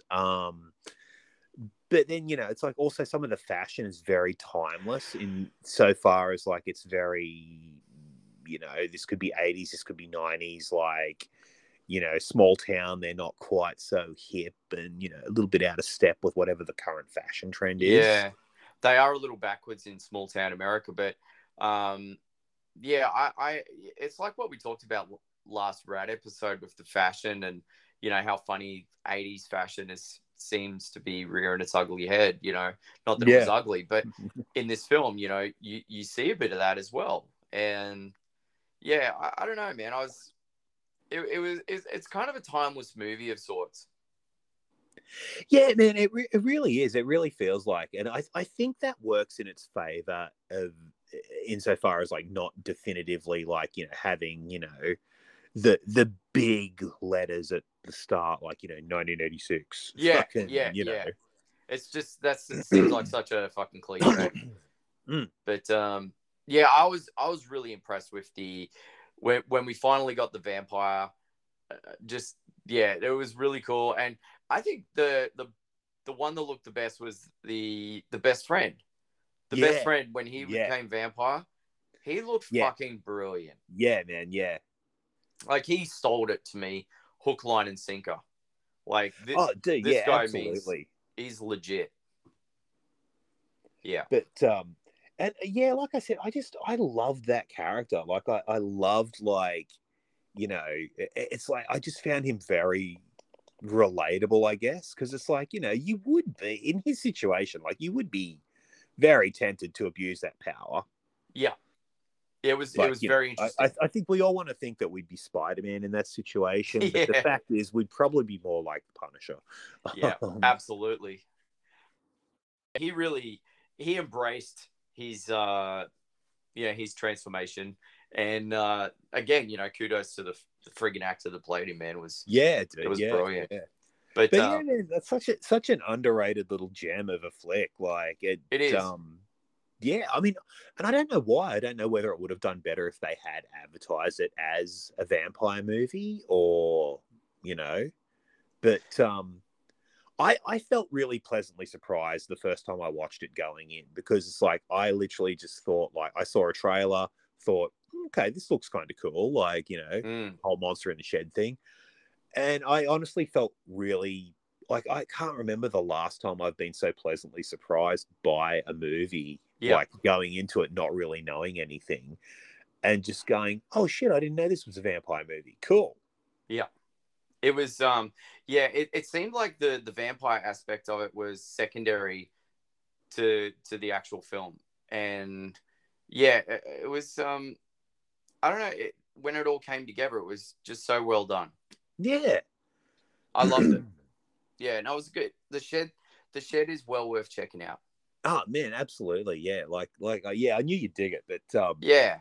yeah, man, like I said, it really comes together well. It's like it's a great cast. It's a fun little story. Yeah, like we said, it touches on some sort of deeper issues and stuff, and has some, interesting things to say about that. And yeah, it also happens to be a cracker of a little vampire story with some really great nods to some of the classics, which Absolutely. I mean, yeah, not is it the best movie in the world? Probably not, but it's a damn good time, and it's really fun to watch, and it's just one of those little, yeah, like I said, it feels like it could have been made in the 80s. Like it has that style of filmmaking about it. It does. It'd be kind of cool to see like a retro version of the trailer. Yeah. With the dude, like that famous voiceover dude's voice going, "Do you dare enter the shed?" Yeah. Like in this small town, one boy has something in his shed. What could it be? Do you dare Billy enter? Has a secret. Roxy wants to know what it is. From the makers of Toy Story and Aliens comes The Shed. Someone's got to do that. There's got to be some intrepid soul on YouTube that I can annoy. I'm sure it's out there, dude. It's kind of it's. Yeah, I'm with you, man. It's in terms of horror movies, it's not reinventing the wheel. It's not bringing anything remarkably new to the table. It's just a good horror film. Well, and I guess it feels like I've really started liking vampire movies where the vampires are back to being monsters. Like man, I love Interview with the Vampire. I love Dracula. I love the romantic, broody vampire stuff. Like I dig all that shit. But all that stuff's good. I got a little sick of it being the only vampires we got to see. Yes. Same. And by the time Twilight rolled around, it was just like, oh, come on, just stop. Yeah. I feel like there is room and a capacity for us to see some great vampire movies again. And I think I saw a trailer for something new coming. There's a trailer called From. And it's on YouTube now, and it's just called From. And and the trailer, like, I won't give too much away, but fuck it. It was like this little girl hears a knocking at her window. It's very Salem's Lot. That's all I'm going to say about it. But, dude, what happens is pretty dang cool. And I was like, oh, cool. This vampire film, huh? All right, bring it on. So, I mean, I do feel like there's been a little bit of a renaissance in the monster vampires over the last few years. Did you see Midnight Mass? No, but I need to. Oh, dude. Yeah, you really need to. Because, not giving anything away, but it's Mike Flanagan, who I fucking love. He's great. I've listened to a few podcast interviews with him, and he's the dude. He's so fucking talented, and you've heard him on podcasts. It's no surprise he loves Stephen King. Well, Midnight Mass is his take on a very, very famous Stephen King story, and let's leave it at that. Yeah. No, it's great. That we may or may not have spoken about in this episode. Mm-hmm. No, it's good. Another good one in recent times. Have you seen Chapelwaite? No, I haven't yet. That's the prequel for Salem's Lot. Great. Very good series. And I'm really bad with actors' names tonight. Brody. that Oscar winner dude that was in Predators. Oh, Adrian Brody. Yeah. Adrian Brody. Yep. Yeah. He's great in it, man. Like he plays the beloved father that's inherited the family estate, and fucking vampires. That's all I gotta say, man. And Cool. But the again, it's a series that builds up to when all hell breaks loose and the shit hits the fan, So yeah. But no, it was good. It was good. Yeah, So Midnight Mass is very much the same. It's like it's everyone's like, oh, it's a slow burn. I'm like, well, it is and it isn't, because by around about episode 3 or so, you've pretty much like twigged to what's going on, unless you're a complete numpty. Yeah. By about episode 3, you're just going, is this what I think it is? And then by episode 4, you're going, it so is. Yeah. No, I'm with you, man. There's definitely a resurgence of the vampire folklore coming back. And yeah, well, like I said, man, I really just love the monster ones. Like I dug it in 30 Days of Night. Like, it was like, okay, no, it's nice to just see vampires that are just like fucking monsters that are just like, no, they don't want to like, gently like kiss you and suck the blood from your neck while they're like bringing you flowers and shit. It's like, no, they just want to rip the top of your head open and drain you like a fucking juice box. And I love that sort of shit, because it's like sometimes, and you touched on this earlier, sometimes we don't need all that excessive drama. Sometimes we just want the fucking monsters to be just that. Yeah. And movies like that are exception that deliver on that promise. Yeah. And we need to see more of that. Well, that's sort of getting back to, but we'll come back to vampires in a sec, because there is something I do want to ask you about, whether you saw it or not this week. Yeah. But that's what I really wanted to do with Cigarettes and Silver Bullets. I kind of got sick and tired of like monsters being like, oh, I don't want to be a monster. It sucks. It's so horrible. Blah blah blah blah blah. It's like, no, man. My werewolves fucking love being werewolves. It's the best thing that ever happened to them. They're having the time of their lives. Because it's like, I don't know. I guess like when you're a monster fan, you just sort of think like, I don't know. I kind of think that might be kind of cool. Like I could probably think of a bunch of people I'd be happy to eat. And we live in a world of the Republican Party and One Nation. So it's like, well, I don't know. I'm pretty sure I can get a few years out of those guys. Yeah. Like, I'm good with that. Well, it's like my werewolves in Frankenstein. I took 2 of the notorious gangs of LA, the Bloods and the Crips, and turned them into werewolves. Yeah, which is great. I can't explain why and how, but it just happened. So, but they're the same. They love being werewolves. In the immortal words of Empire Records, who knows where ideas come from? They just appear. They really do, man. But man, what's your vampire thing you want to? Have you seen the pictures of Nicolas Cage as Dracula? Dude, the fucking smile that just pierced across my face when I saw that image. Dude, I was so excited. Dude, there's already an action figure that's made of him already. I saw that, which I think is great. Which I saw the toy company behind that, Super 7, on Guitars and Monsters? That new TV series that premiered on Gibson TV. Yeah.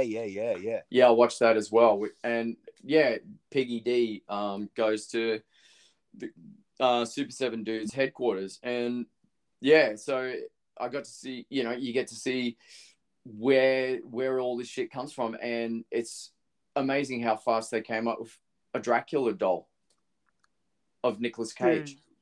Like Nicolas Cage as Dracula. Like, yeah, I'm so there for it. It gave me big Dark Shadows vibes.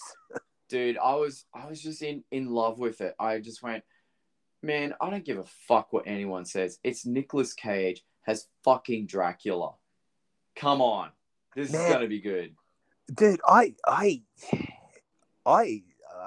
love Nicolas Cage. Like, the thing is, I heard a great quote where it's like, every movie Nicolas Cage is making in his head is awesome. Mm-hmm. But unfortunately, not every movie that Nicolas Cage is in lives up to the movie that's in Nicolas Cage's head. Well, Because like the thing I yeah. love about Nick Cage is like he will rock up and give a fucking 110% no matter what he's always. in. And yeah, it's like some stuff is just batshit insane and out there. Yeah. And some stuff is really good. There was that one that he did a couple of years back called Pay the Ghost. Oh, okay. I haven't seen that. Oh, dude, man, it's a really good, solid little horror flick. Like, save it for a rainy night. Like, it's Okay. a missing kid sort of movie, but like, Yeah, there's a whole lot I've of seen it floating around. supernatural. Yeah. Yeah, there's a whole lot of supernatural stuff in there, and like this really crazy mythology that's built up around it. Nice. Dude, it's really fucking good. I was so Nice. pleasantly surprised with it. Yeah, that's cool. I mean, I'm intrigued by this movie that he's going to be in. I mean, Renfield. It's like, it's all about the fucking assistant to Dracula. Like I don't know. I mean, color me intrigued. I'm very curious to see where this goes. Dude, I'm 100% down for it because I think Nicholas Holt's great. The guy that's playing Renfield, like he's pretty good in most stuff I've seen him in. Yeah. And he's got a bit of range too. Because I mean, it's like you look at him in like the X-Men flicks where he was Beast, and then you look at him in like stuff like Warm Bodies where he was the zombie, and Fury Road. Like the dude's got a bit of range. Yeah. And I mean, Nick Cage's Dracula is just such a great idea. It's like he's going to bring a great presence to it. Yeah, well, I mean, you can do Dracula very fucking dramatic and over the top, and it's like, yeah, I'm just so curious to see what he does with that character. Absolutely. Were you a little side sort of step here? Were you a fan of the recent Dracula series that was on Netflix? Did you see that? The Stephen Moffat one.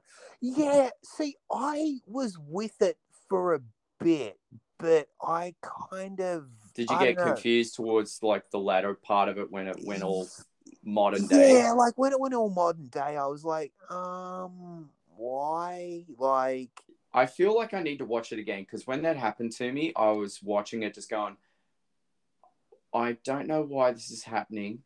I can see why what they're trying to do, but I just had a real hard time wrapping my head around the why of it. Yeah. Well, see, man, I watched it off the back of... Did you ever watch the Jonathan Rhys-Meyers NBC Dracula series? No, that's another one I need to watch. Dude, it was... So I watched the first episode of that years ago when it came out, and I fucking hated it. I hated it. I was like, this is shit. What the fuck are you doing? And I hated it because I didn't realize what they were doing with it. And it's basically a really interesting retelling of Dracula where they've changed a few elements, modernized it just a little bit, and done some really fucking interesting stuff with it. And I ended up getting it really cheap on Blu-ray with like a bulk pile of movies that I got off someone. Nice. And I was like, all right, I'll give it a watch. What the fuck? Like, you know. And dude, I really fucking love it. I think it's great. He does such a great Dracula. He's a good actor. Yeah, man. And they bring a lot of really interesting stuff to it, like in terms of like, this cult that's basically hunting Dracula that have really wronged him and stuff like that. They managed to make him a sympathetic character, but still a complete fucking monster. Wow, that's cool. And they do some really cool stuff with Renfield. Like Renfield's like not just like, the cackling madman. Like he's like Dracula's muscle through the day. And they do some really great stuff with it.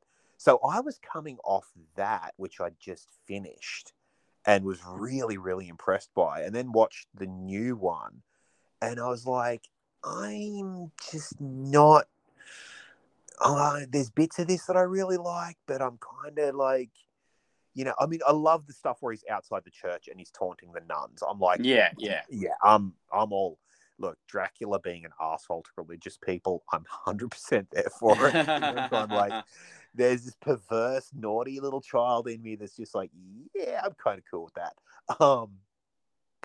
But yeah, I felt there was some stuff in there where I'm like, like, I think my big beef with it was like, I have always thought a movie made about the final voyage of the Demeter could be so cool. Yeah, fuck yeah. Like, just an entire movie set on that boat with Dracula slowly picking off the crew, the crew turning. It could be basically The Thing with Dracula in it, but on a fucking boat. Like, the crew are turning on each other, people are dying and disappearing, they don't know who to trust, all this sort of shit. I thought that could be so cool. And then they sort of did it with that TV series, and I was really unimpressed with it. I was like, oh, you took what could have been such a cool idea and made it kind of boring. Like, yeah. Why is Dracula, like, kind of talking to this chick? Like, this is not how I viewed this thing going down. Yeah. And again, that could be just kind of my expectations and my thoughts is like, oh, this could be so cool. It's like, oh, you did something different than what I thought would be cool, and now I think it sucks. Yeah. I don't know. It's weird. It's weird. But I'm the same, dude. I kind of want to give it a rewatch and really sort of retry it with fresh eyes and not so many expectations. Yeah, I feel like you have to sometimes. Yeah, any movie is worth watching a second time just to pick up those little things that you might have missed. Oh yeah, for sure, man. And I always think, like, even if I don't like something, like, it's like, no, I'm going to give this another try without any because it's so hard to go into a movie with no expectations now. Or a TV show. Like, well, that's much stuff is like overhyped. Yeah, that's where my head's at the moment with Morbius this week. I'm like,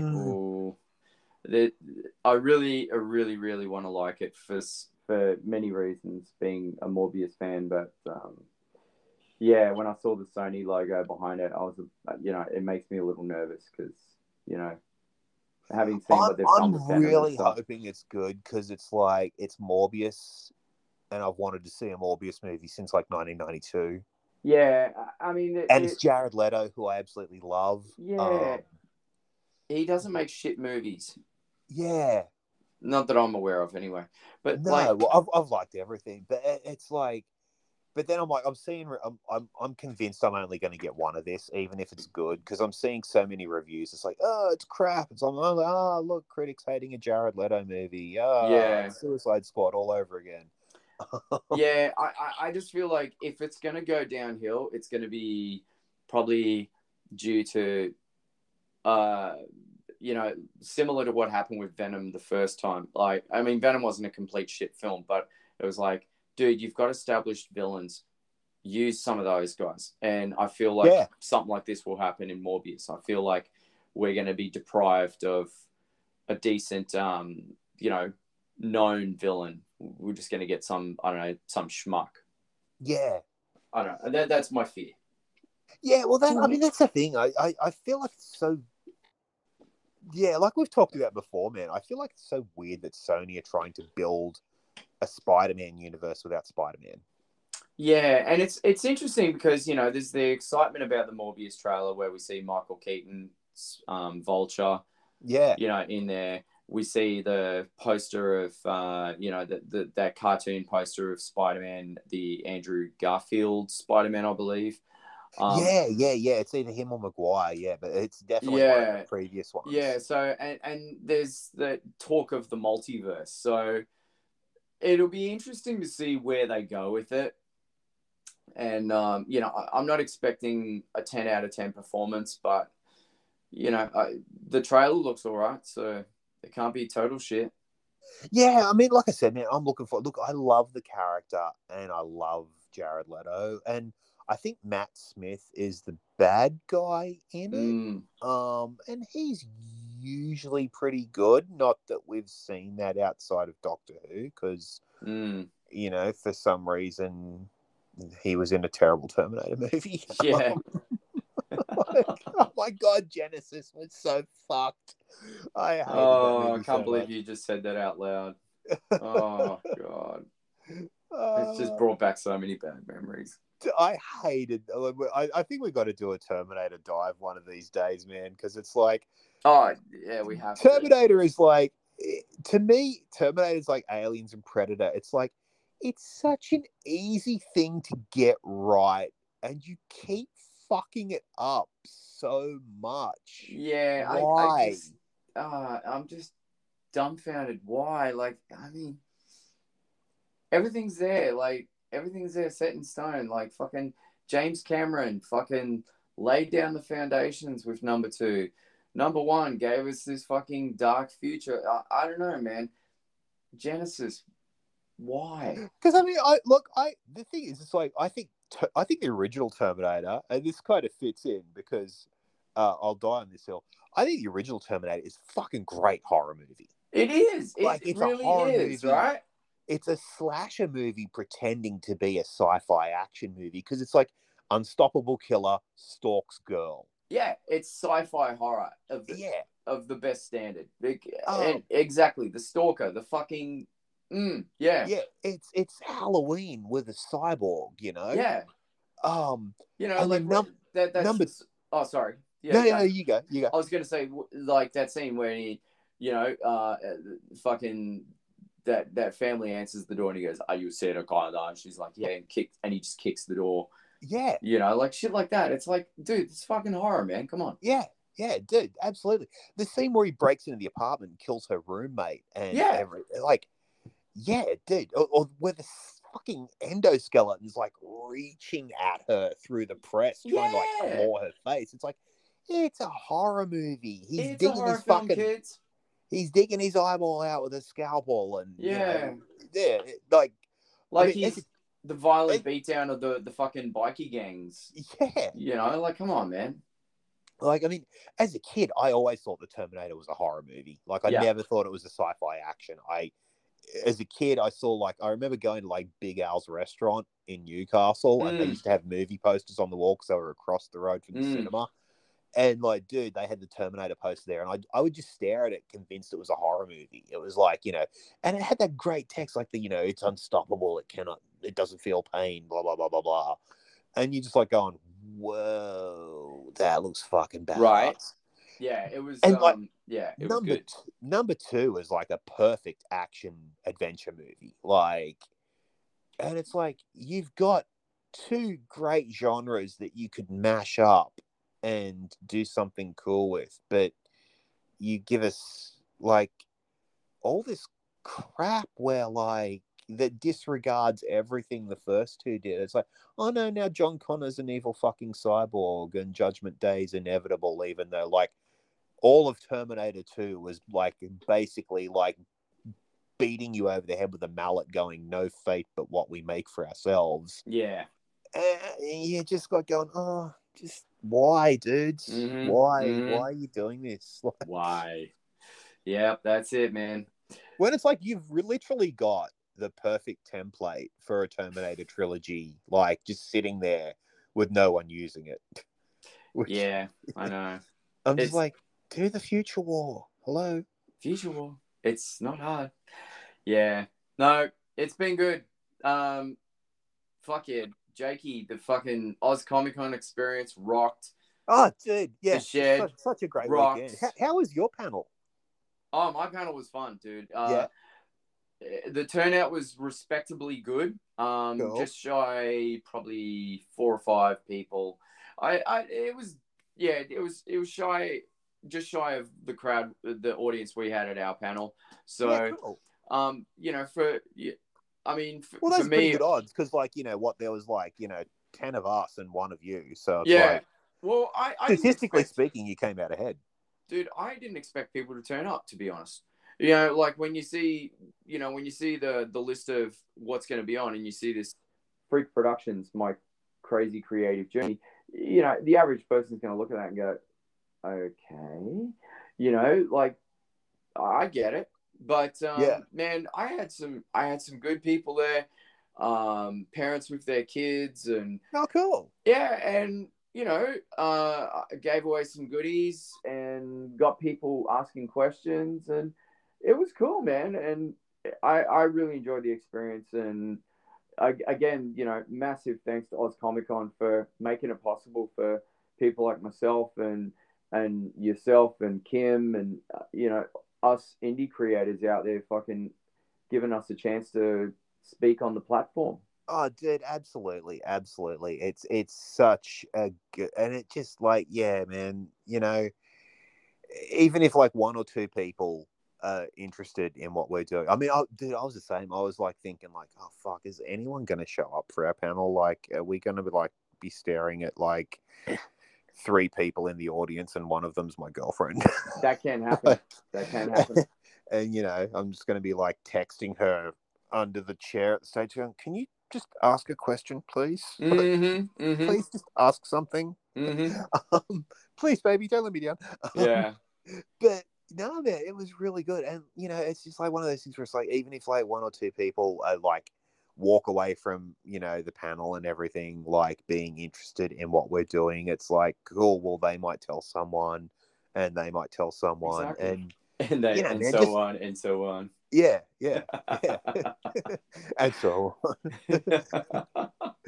but oh, dude, it all comes back to Wayne's World. Yeah, it does. But man, it's such a good platform for all of us to like, peddle our wares and get some awareness out there, so to speak. And I really hope, as great as it is to see the conventions coming back, I hope that this love for indie community continues, and I hope that there are continued opportunities for indie creators like us to be able to speak to an audience. I think it's important, Dude, for sure. As much as it's cool to have the international guests do their thing, which is fucking awesome. I can't wait for you to experience that. That's always fun. But it's just as good to have someone from your own backyard talk about something created in your own backyard. I think. Oh, dude, yeah, for sure. For sure, it so is. Yeah, and I walked away from this weekend once again just happy as Chappie, knowing that there's a lot of talent in this great state we live in and in this great country. So yeah. Oh, dude, yeah, same. Like, yeah, just everything. Like, yeah, from seeing the cosplayers to seeing some of the other artists and stuff like that, and seeing the Bike Club team and the Obscure Files team, and yeah, it just everyone, man, was just like so cool. And it's just like, yeah, fuck yeah, man, like just go out there and conquer the world, guys. You deserve it. And that's what's the great thing about these conventions coming back. The more of these events that come during the year, which looks like we've got Supernova twice this year in Queensland. We've got Oz Comic Con back in September. It's fucking great. Like, and there's also Madman's Anime Festival event in May as well. Oh yeah. So there's a bunch of cool stuff coming up and potential opportunities for indie creators to get involved. And yeah, I think it's fucking great. And again, more opportunities for cosplayers to get out there and have some fun, and people to have these activities to look forward to that, a lot of these people live very sheltered existences. So this is a big deal for a lot of people out there. Yeah, and just a great opportunity for everyone to just, like you said, like, if people sort of feel like they can't let their freak flag fly, Monday to Friday, it's like, it's such a great opportunity for people to just go out. It really is. Just be themselves, be as silly as they want to be, or as dorky or whatever. Like, yeah, dress up as whoever you want, fucking dance, be a nerd, and do it in an environment where everyone's just like, yeah, cool. That's what I love about it. And everyone's just, like you said before, everyone's so approachable to one another. Like, yeah, I mean, no one's perfect, but yeah, for the most part, fuck me, dude. Like, everyone's super cool to each other. Like, yeah. I mean, I did see a couple of dudes today, getting their kicks out of, being a bit smooth with some people, but I was just like, look, you can always count on at least one or two of those types of people turning up to these events. But man, it was, you know, it was all in good fun. It was all tongue in cheek, so you know, I'll let it roll. But man, it's just it's fucking cool, man, and it's the kind of inspiration that leads to, you know, for filmmakers, it leads to creating movies like The Shed. You know, like, well, yeah, that's how it all happens, dude. I mean, and one thing I thought was great was, and I didn't even know this happened, and you know, I won't waffle on for too long because no, you're right. The hour is drawing late. It is. It's one thing I thought was fucking cool was hearing how Kim got Josh involved in Fight Club and the fact that they met at a concert. Yes. Your concert, no less. Yeah. Dude, I thought that was fucking rad. Yeah, it was very touching, man, because he was such a shy dude to me. Like, yeah, that was really weird, and I thought that was super cool that that little piece of trivia came out in the open. I was like, dang, dude, like I was a little bit taken back by that. Dude, I thought that was so cool, and I mean, you know, that's one of those things where it's like, you know, if you're at fucking Comic-Con and stuff like that, it's like, you know, you can see all these cool cosplayers and, you know, just like, you know, that's an opportunity where it's like, you know, if you're a filmmaker and it's like, you know, you're cruising around and you see these people, it's just like, hey, dude, you've got a fucking awesome look, like, I'm doing this thing, you want to jump on board, like, 100%. You know, it's just, I don't know, it's one of those, like, you know, environments where you feel like, you know, little bits of magic like that could happen. Yeah, I agree. It's very special, man. And again, you know, it's the kind of thing where if you're an aspiring creator, all the more reason for you to go to these sort of things, because you never know the sort of people you're going to strike a conversation with. Well, I mean, that's what I said on, like, I said it on Facebook and on Insta today, and it's like, I really do feel like any aspiring creative person should fucking go to your panel and watch you talk, because it's like, you know, man, your creative output is fucking great. And like, you know, if I wasn't a bit of jaded asshole who's been in this industry way too long and, you know, has had his spirit broken by the world, I would want to go and hear someone like you talk, because it's like, I mean, dude, you've got the band, you know, you've got the writing gig for Obscure Files, you've got Freakenstein, you've got, you know, your Fury stuff that you're working on.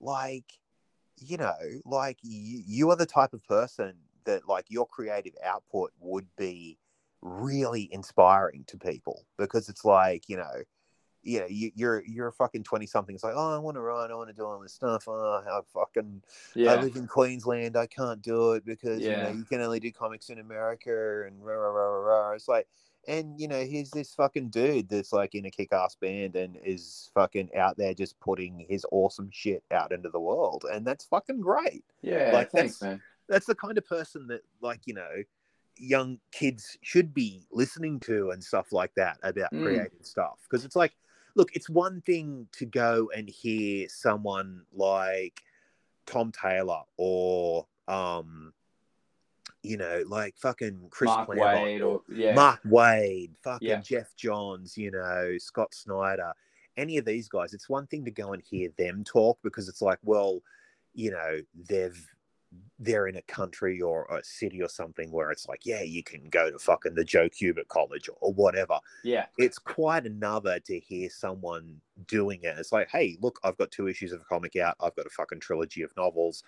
I'm in this fucking awesome band. I'm writing on this TV show. It's quite another to hear someone like that go, yeah, I did this. I'm still doing it. I'm just like you, kind of thing. And like going, holy fuck, like, hey, it's possible. Yeah, and I you know, and that was the thing, man. Like, my goal of my panel today was not so much to brag about everything that I'm doing. It was more to say, look, if you've got a dream or an ambition, just go for it, dude. And I said to people today, I said, age is irrelevant, whether you're 12 years old, whether you're, you know, 21, 40, 50, 60, whatever. If you have a great idea is just that, a great idea. It's up to you to take that great idea and do something with it. And I just put the idea out there, and I explained to everyone how I did it. And there was a couple of people that said, I didn't consider that option. I might actually try and do that, because I said to people, I said, man, this isn't my idea, and no one else can do it. I just went, this is how I did it, and if you want to do it, go for it. And please let me know you did it, because I want to fucking sing your praise and share your awesomeness with the world too. So yeah, fuck yeah, man. You know, and I said that, you know, it's about building community. It's about fucking, you know, surrounding yourself with a network of good people that inspire each other. And, you know, we all want to be the best we can be. So, you know. Yeah. And we get to do that on this podcast, man. It's cool. Yeah, exactly, man. I love it, man. It's cool. It's cool that we get to talk shit about our favorite stuff. And, yeah, it is, dude. It is. And it's even very cooler. cool. It's even cooler when, you know, you get the one or two people that listen to the show. And again, you know, I don't keep count of fucking listeners, but man, it's cool to know that there's people listening to us. So yeah, well, that's exactly it, man. It's like, you know, I'm grateful for every listener we've got. Yeah, dude, and it only gets better and better. I mean, we're only episode 2 and into our Freaky Fridays. And yeah, dude, and we got Rad the next day. It's fucking, yeah, life's good, man. Yeah, well, that's the thing, man. I have actually, like, I do know that there's a few people out there listening, like, which is kind of surreal. Like, you know, I know a couple of the people I'm seeing, like, listen, and some just like, yeah, but you guys have to. Yeah, because you love me, so like you don't want to crush my spirit, and I appreciate that. But no, there's actually a few people, like someone suggested we cover Next Mutation, Ninja Turtles Next Mutation on Rad. You know what? I was actually thinking that. I was reading some more 90s horror comics like Blaze and fucking some other shit, but I saw advertisements for Teenage Mutant Ninja Turtles cereal and the video games, and I went, oh yeah, Ninja Turtles. Yeah. Oh, dude, we could totally do a Turtles deep dive, because the 90s movie was perfect. Yeah, you know, by the time we got to the last 2 movies, I was not a fan. We don't need to go there. We can just, like, the OG is fucking great. Oh, the original's just fucking great, and I've got shit tons of trivia on that. Like, cool. Big Turtles fans in this. Cool. Yeah, that's cool. And we can talk about all the cool merchandise and stuff that was around it too. Oh, so. Fuck yeah, man. Yeah. And but yeah. Another bubblegum card conversation on the way. Oh yeah. But yeah, man. I think we've covered it tonight. I think we have. We sort of bounced around a bit, and we had some fun. It's all good general horror stuff. So, boys and girls, what did we learn from this episode? We learned that Oz Comic Con is a fucking great event, and that everyone should go to it. Period. We learned that The Shed is a fucking rad horror movie. What else did we learn, Jake? We learned that you and I can be on stage together and behave like semi-functional adults. It is possible for 2 grown men to be on stage and not drop any F-bombs. Yeah, miracles can happen, kids. Like I said the other day, it's like, believe in miracles. Believe in miracles. Yeah, exactly. It's not just a weird tagline for the original Crow movie. No. What else did we learn? Oh man, I don't know.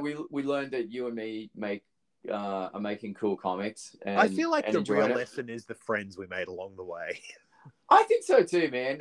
You know, friendship's key, and it just inspires us to be better people. Like, you know, not so much being like fucking man of the year or anything. It's just more about I don't know, you know, when someone says, hey, you're doing something cool. Yeah, man, I want to do something cool too. Yeah, well, fucking do it, man. So, yeah, we're all pushing each other to do great things, and I think that's fucking more power to us. Fuck yeah. And I think the other lesson is that, like, you know, really being a monster would not be that bad. No.